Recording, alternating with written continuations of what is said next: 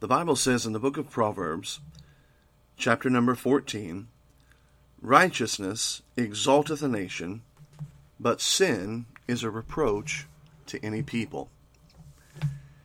Homosexuality is a sin. Now, we're very, very conscious today of trying to water that kind of statement down, trying to rub the rough edges off of it. But the fact of the matter is, no Bible-believing Christian can honestly read the Bible from cover to cover, rightly divided, and not come to an unconfused, irresistible fact that homosexuality is a sin. It has never been accepted by God. It is not now accepted by God. And it will never be accepted by God. Now, the society that you and I live in put almost zero stock in that phrase, it is a sin. We live in a nation that has lost the fear of God, lost respect for the words of God, lost respect or concern for the people of God, and they are heading at breakneck speed as hard as they possibly can towards hell. But what people think or feel, the whims and the desires of any particular culture, any particular society, at any point in time, have no bearing on the truth. Homosexuality is a sin. It is an abomination before God. Now, with that biblical truth being stated clearly, I also hasten to say that I believe in maximum individual liberty, even when it's something I don't believe in. In other words, I believe that you have the right to sin, and you also have the right to be held accountable before God for the consequences of those sins, but you have the right to be wrong. I don't believe it's our job to have some sort of Cromwell or some sort of governmental interference snooping into the homes and snooping into the bedrooms of men and women. Jefferson said, "If it does not pick my pocket or break my leg, what is that to me?" And while that's a little bit of a simplistic address to the problem, there is a kernel of truth there.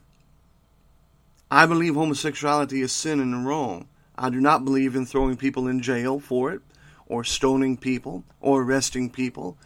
I believe people have the right to hire a homosexual if they want. I believe they have a right to open up a homosexual business. They have the right in their own personal lives to live the way that they want to live, so long as it does not hurt others or interfere in the religious and personal rights of other people as well. Now, the problem is that is exactly what is not happening. There is a one-way street when it comes to the homosexual agenda in the United States of America. They want absolute acceptance. They want absolute freedom, while denying you as a Christian and Bible believer any acceptance and any freedom. Today we are not dealing with a passive group of homosexuals who simply want some sort of a liberty or some sort of a freedom not to be in fear. We are dealing with an aggressive, militant, homosexual agenda that is hell-bent on changing the standard definition that has been around in humanity for 6,000 years and forcing you and forcing me and forcing our children to accept it, in many cases under penalty of law. They are opening the doors for all kinds of sexual and deviant behavior to be accepted and mainstream. They are forcing homosexuality into the stream of education and society and religion and art. And the fact is that biblical lines and constitutional lines and moral lines have been radically crossed. The issue of homosexual marriage is and will have great bearing on us nationally. I think about things going on in the Middle East, and I think about things going on in our economy. But the reality of the matter is, a nation rises or falls based upon its righteousness before a holy and all-powerful and involved and aware God. The homosexual agenda is intruding into our homes, intruding into our schools, intruding into our churches. And I believe more than ever it is vitally important that Christians, especially the young generation of Christians coming along, understand what we believe, why we believe it, and not only what and why, but we must understand the responsibility of standing and speaking up and saying no to an agenda that is wrong, no to an agenda that is sinful, no to an agenda that is truthfully anti-freedom, and no to an agenda that is ultimately anti-God. Now, I really have two main headings in this talk today. The first is a series of preliminary statements and observations I want to make. I want to make 6 statements and observations under this first heading. Number 1, the battle over the homosexual agenda was lost when we allowed our language and our definition to be captured. The Bible says in the book of Isaiah, chapter number 5, "Woe unto them that call evil good, and good evil, that put darkness for light, and light for darkness, that put bitter for sweet, and sweet for bitter." We have allowed over the years the conversation to be captured because the definitions have been captured.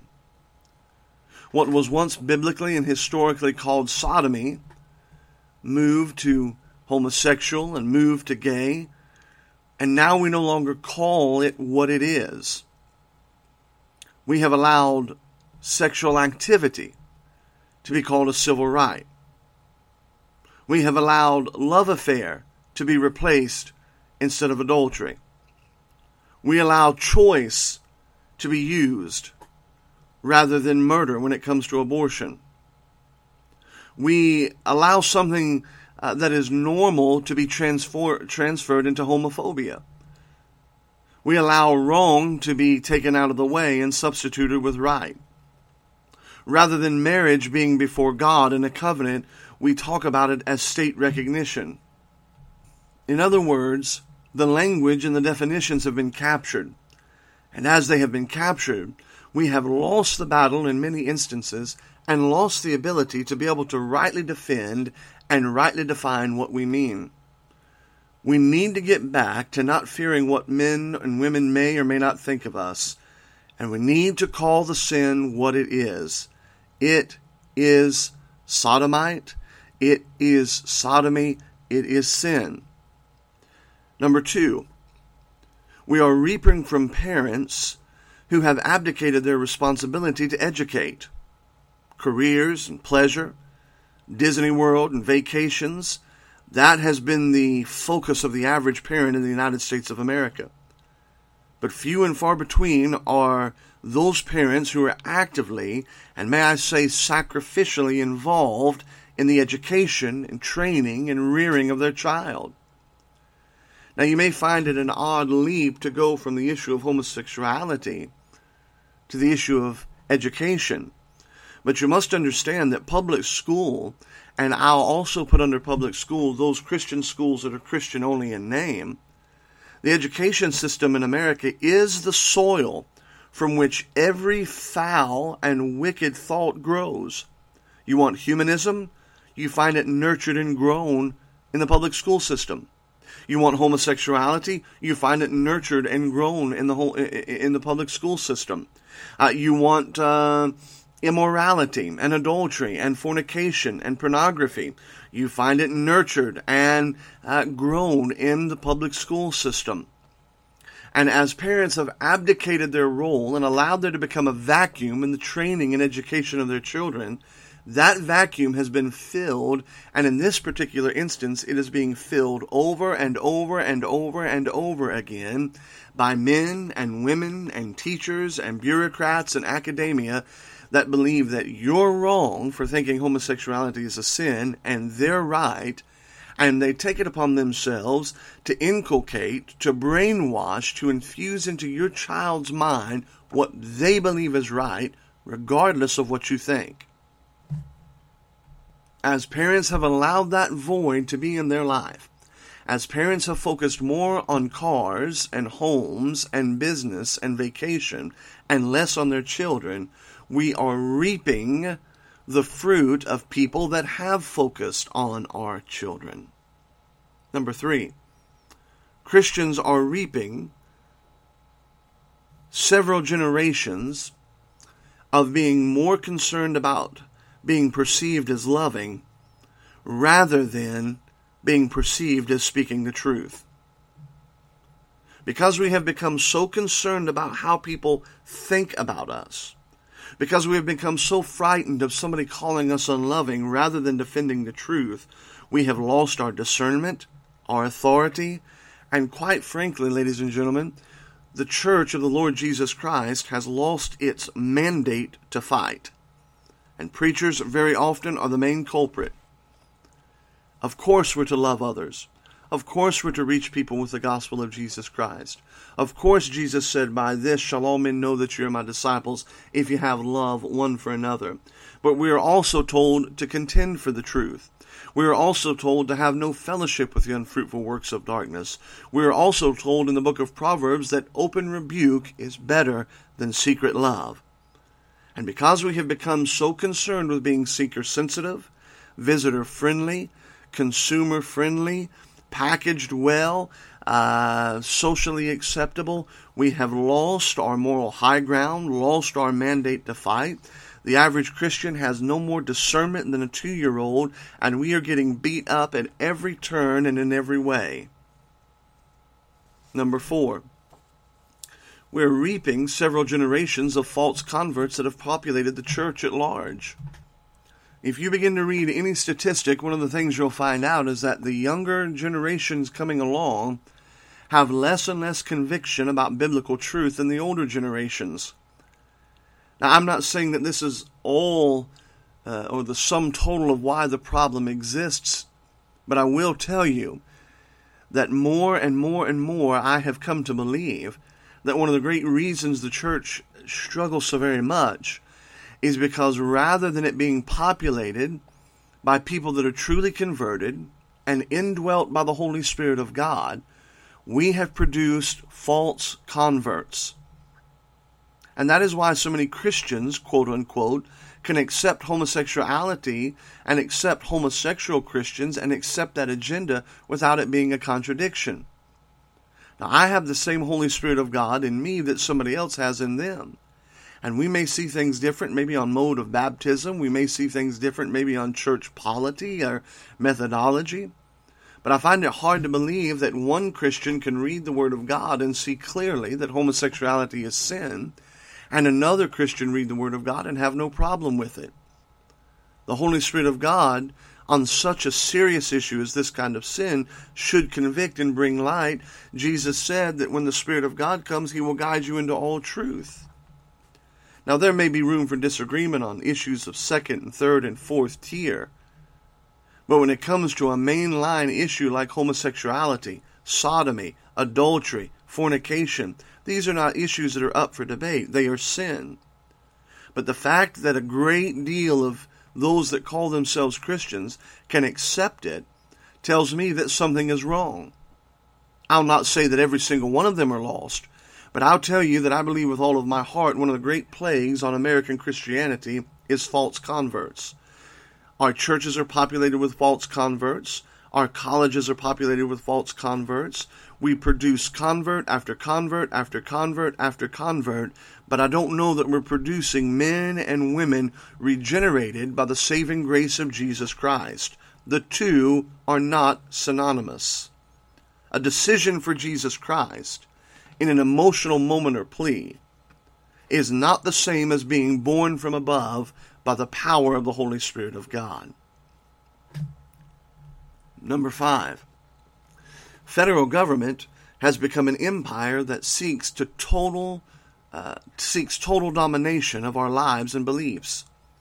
They have told us how to raise our children, how much money we can keep, when to retire, what size big gulp to drink, what our kids can eat at lunch. If a child can live in the womb, why not marriage? For years and years and years, the kooks and the quacks warned and wrote and taught of the New World Order to come. Ladies and gentlemen, she's here. It is not what is going to happen. It is what is happening now. Unconstitutional search and seizures, unconstitutional arrests, unconstitutional spying and warrantless wiretapping and holding of people. I mean, Big Brother is not coming. It is here. It's happened so subtly and it's happened so quickly that you don't realize it. But the federal government has intruded into areas that they have no right to be in. They do not have a right to be involved in the life of a child in the womb of a mother other than to protect that innocent child. The federal government has no right being involved in the definition of marriage other than to enforce the biblical mandate of what it means to be married, and if they can't do that, then let it alone and let other people figure it out. But the government is not being neutral in this area.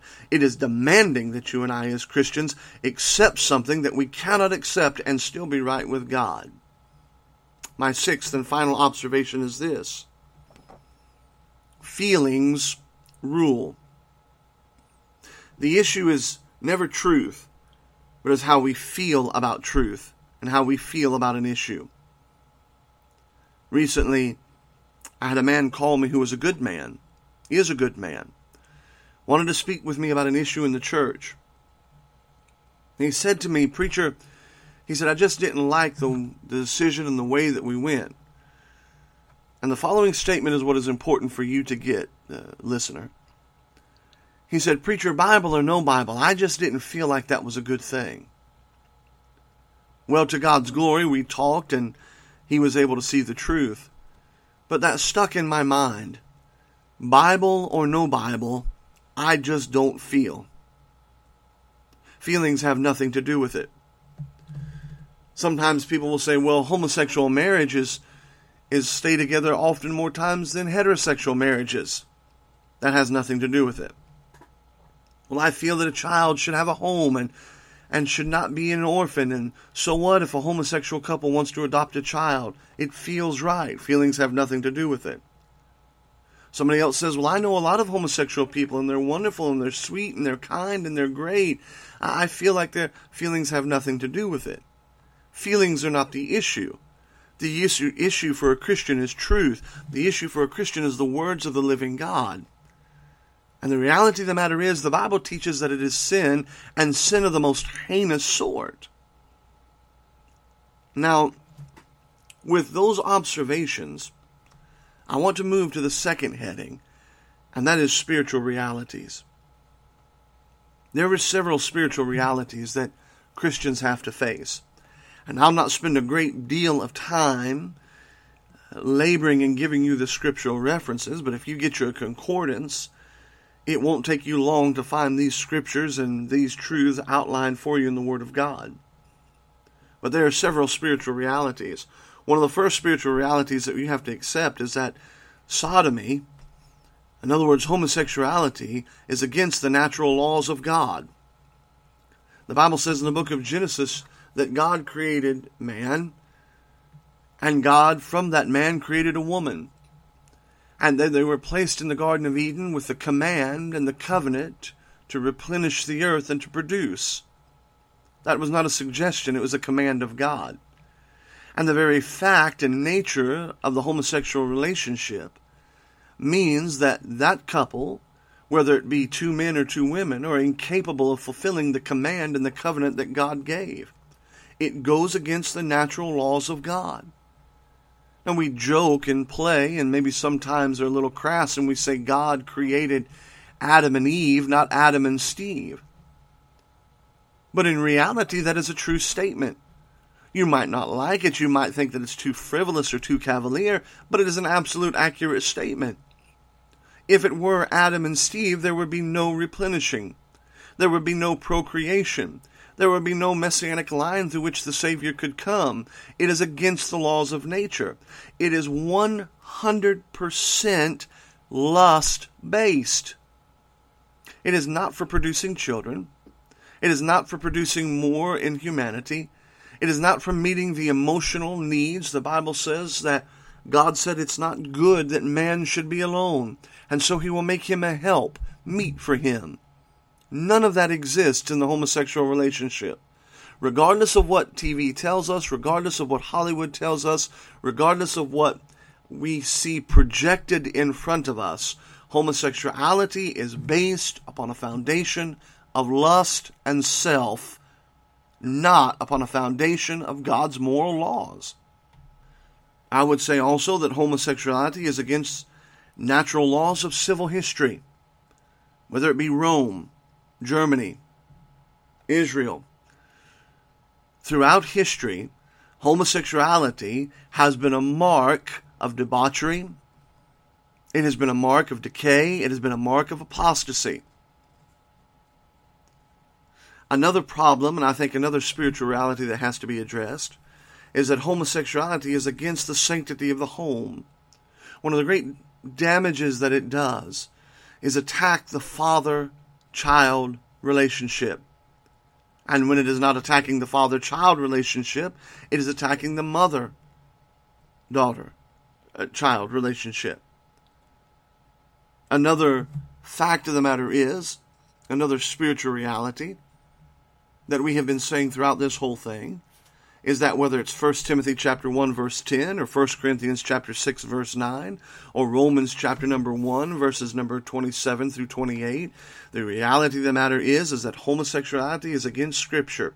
No Christian, no church, no home, no pastor can be right with God and accept homosexuality as a valid lifestyle. It is not. It is sin. Now the question becomes, what do we do?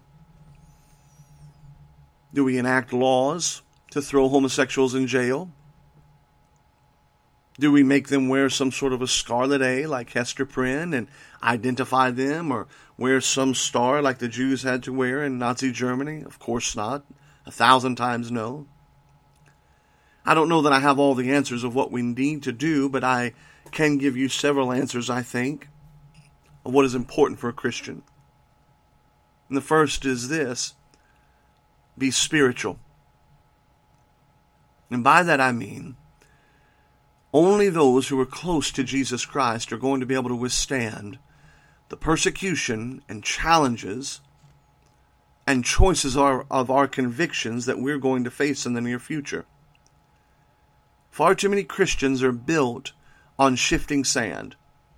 Far too many Christians are built on personality and cheap monthly devotionals and seminars and cruises and the latest fad and the latest book, but in reality they are not built on a deep, disciplined walk with their Master and Savior Jesus Christ. You are not going to be able to stand what I believe is a coming testing and trial of this nation and Christians unless you are built and grounded upon the Lord Jesus Christ. Secondly, study. Study the Word of God. Read the Word of God. Believe the Word of God. Saturate your mind in the Word of God. Memorize the Word of God. Far too often we look at it as some sort of chicken noodle for the soup for the soul, and it is not. It is a weapon in the hands of a Christian.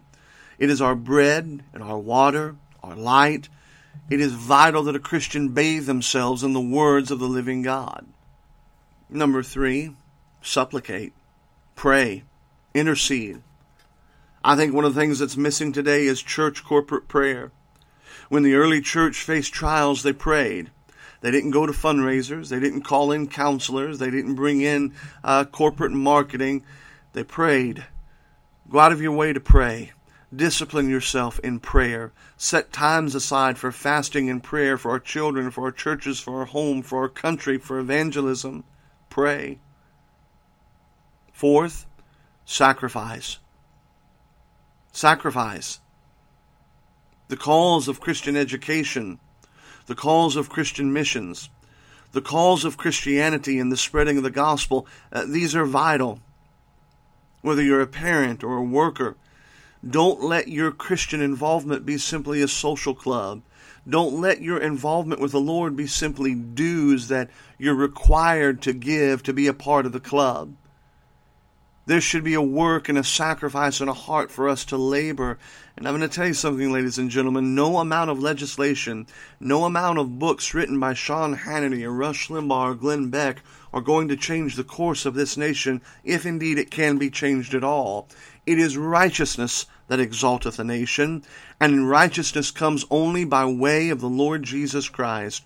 What we need is a revival of people being saved, and that will only come, if it can come, by way of Christians willing to sacrifice. Sacrificing money, sacrificing time, sacrificing their image, sacrificing their family, sacrificing for the greater cause of the Lord Jesus Christ. And then I would say, lastly, stand. Stand for what is right. Down on the job, politically, stand. When it's not popular, stand. When you're alone, stand. When you're misunderstood, stand. When people think you're a nut, stand.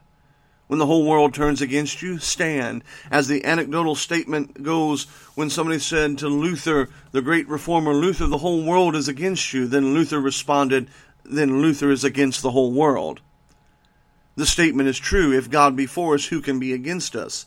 The Bible says, he that is in us is greater than he that is in the world. Stand. Be counted. Speak up. Right is right and wrong is wrong. And sodomy is wrong, is wrong, is wrong. It's okay to be afraid. It's okay to be nervous. But stand.